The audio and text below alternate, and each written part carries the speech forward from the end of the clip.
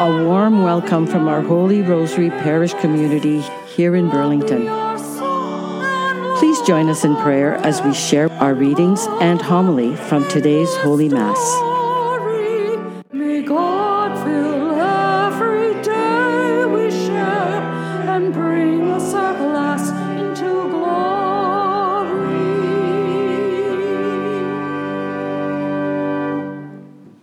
A reading from the book of the prophet Isaiah. The wilderness and the dry land shall be glad. The desert shall rejoice and blossom.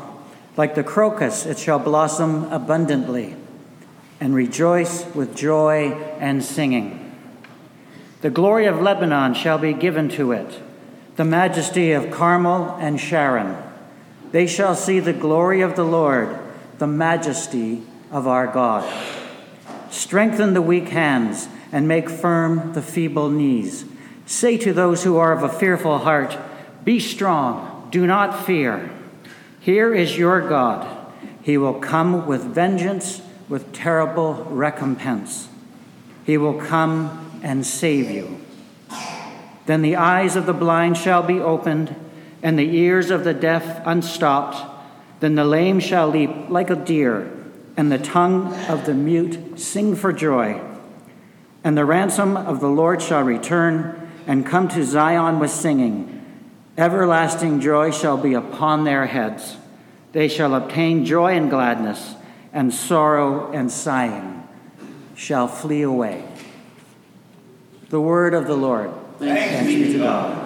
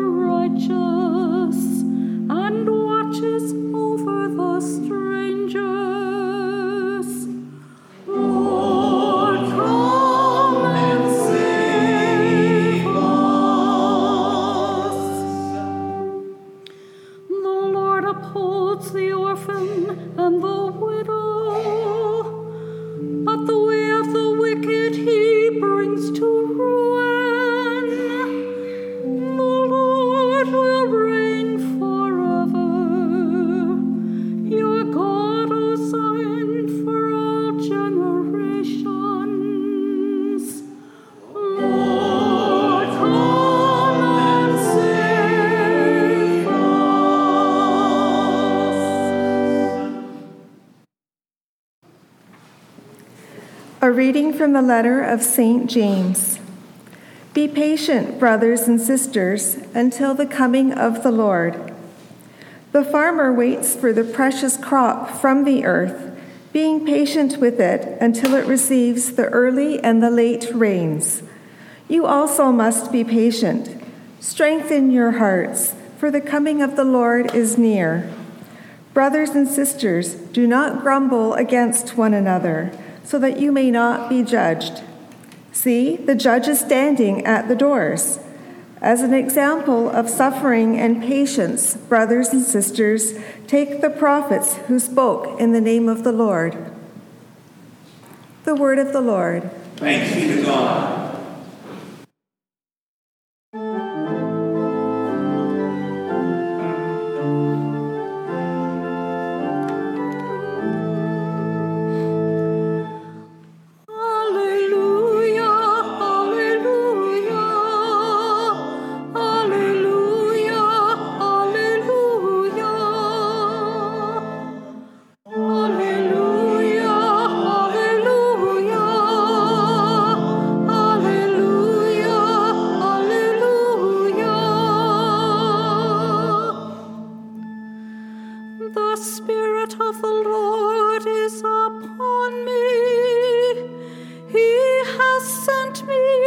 to bring good news to the poor. Alleluia, alleluia, alleluia, alleluia. The Lord be with you. And with your spirit. A reading from the Holy Gospel according to Matthew. Glory to you, Lord. When John the Baptist heard in prison about the deeds of the Christ, he sent word by his disciples, who said to Jesus, "Are you the one who is to come, or are we to wait for another?" Jesus answered them, "Go and tell John what you hear and see. The blind receive their sight, the lame walk, the lepers are cleansed, the deaf hear, the dead are raised, and the poor have good news brought to them. And blessed is anyone who takes no offense at me." As they went away, Jesus began to speak to the crowds about John. "What did you go out into the wilderness to look at? A reed shaken by the wind? What then did you go out to see? Someone dressed in soft robes? Look, those who wear soft robes are in royal palaces. What then did you go out to see? A prophet? Yes, I tell you, and more than a prophet. This is the one whom it is written, 'See, I am sending my messenger ahead of you, who will prepare your way before you.' Truly I tell you, among those born of women, no one has arisen greater than John the Baptist. Yet the least in the kingdom of heaven is greater than he." The Gospel of the Lord. Praise to you, Lord Jesus Christ.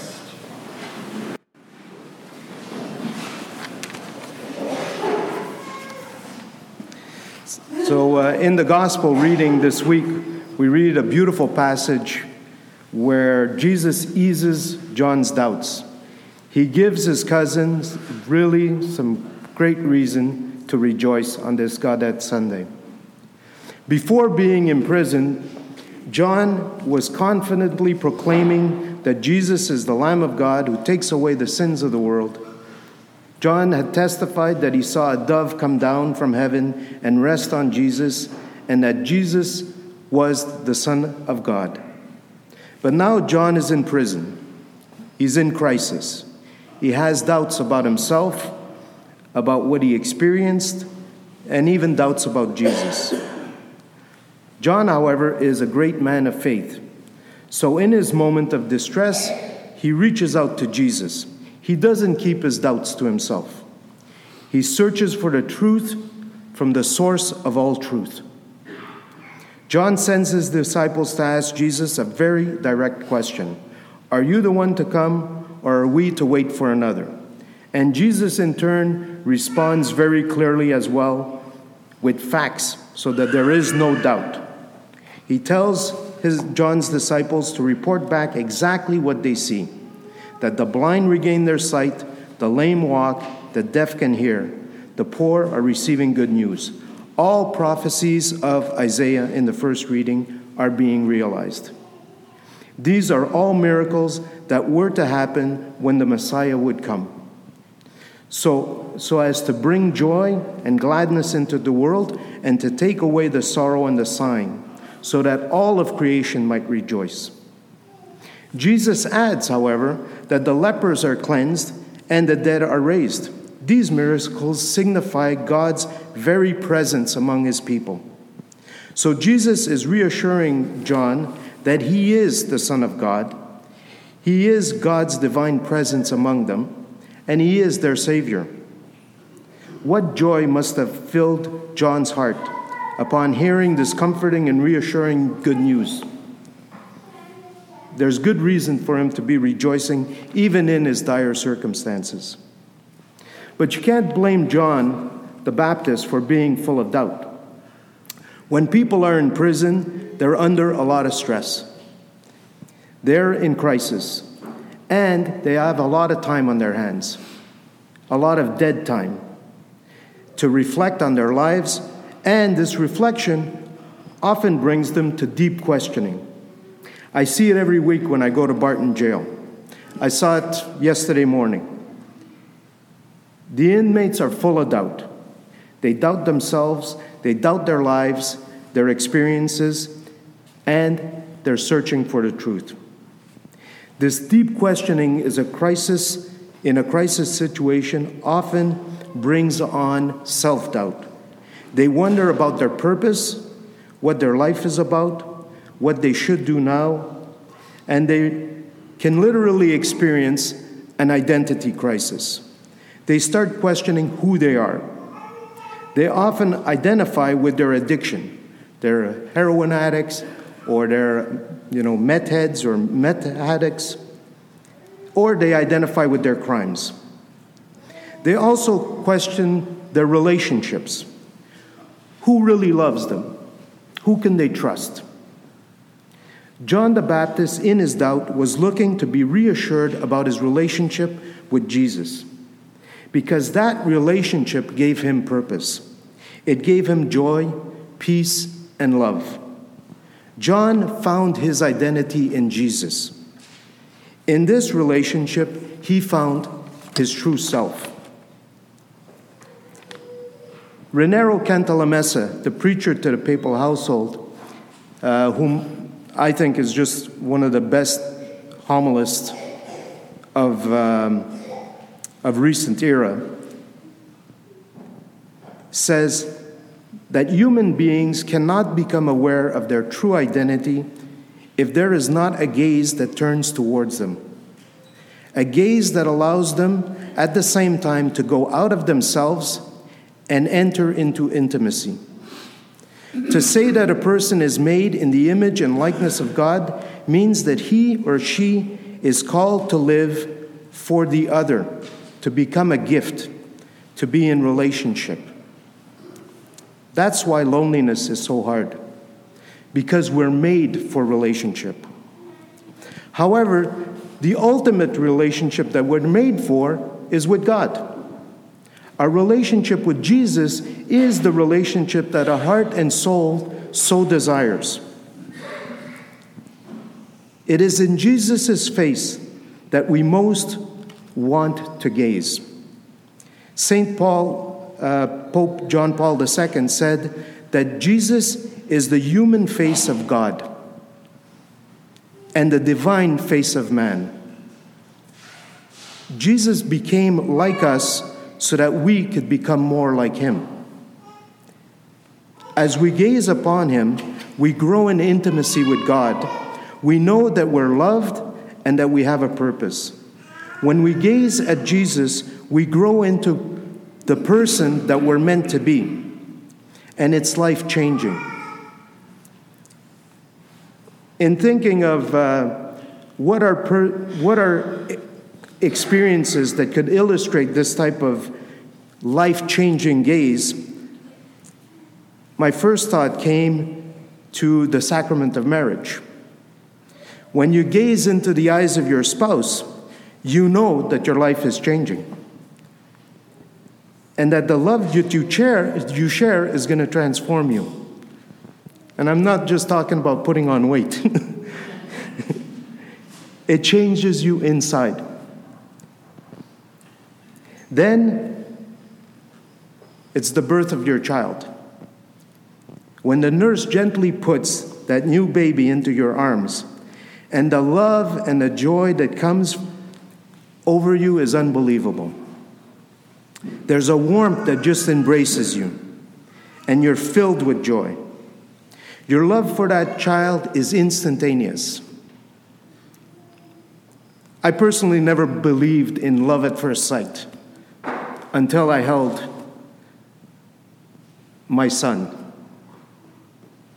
when he was born. And then I understood what that whole love at first sight was all about.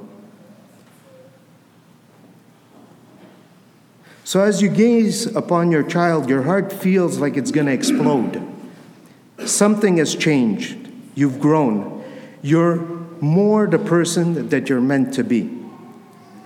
I think that those types of experiences of intense love, those are moments of grace.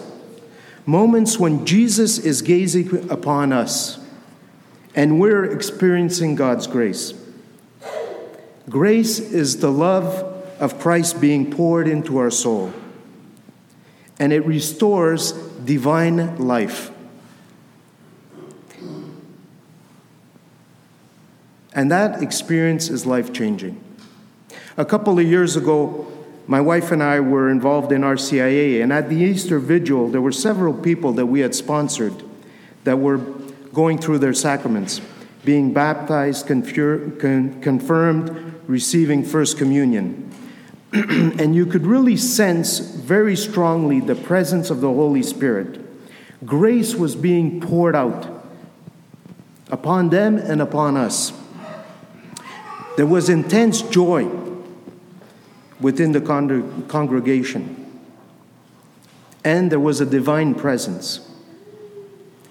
That's why the sacraments are so important. As Bishop Robert Barron would say, sacraments really matter.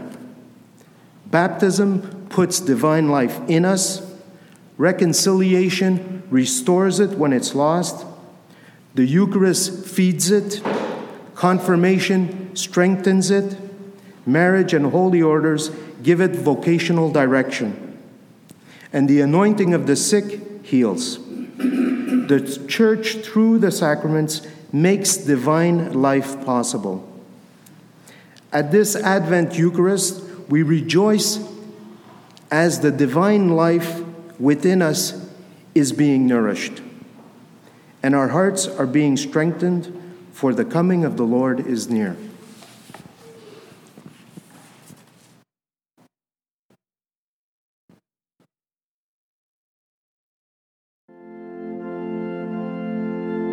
Thank you for joining us.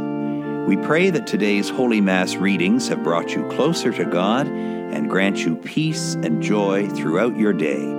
During this holy season of Advent, please join our community in person for Mass at our Holy Rosary Catholic Church in Burlington as we prepare to celebrate Christ's entry into the world. Each weekend, the Lord's Day Mass is celebrated at 5 p.m. on Saturday and at 9 a.m. and 11 a.m. on Sunday.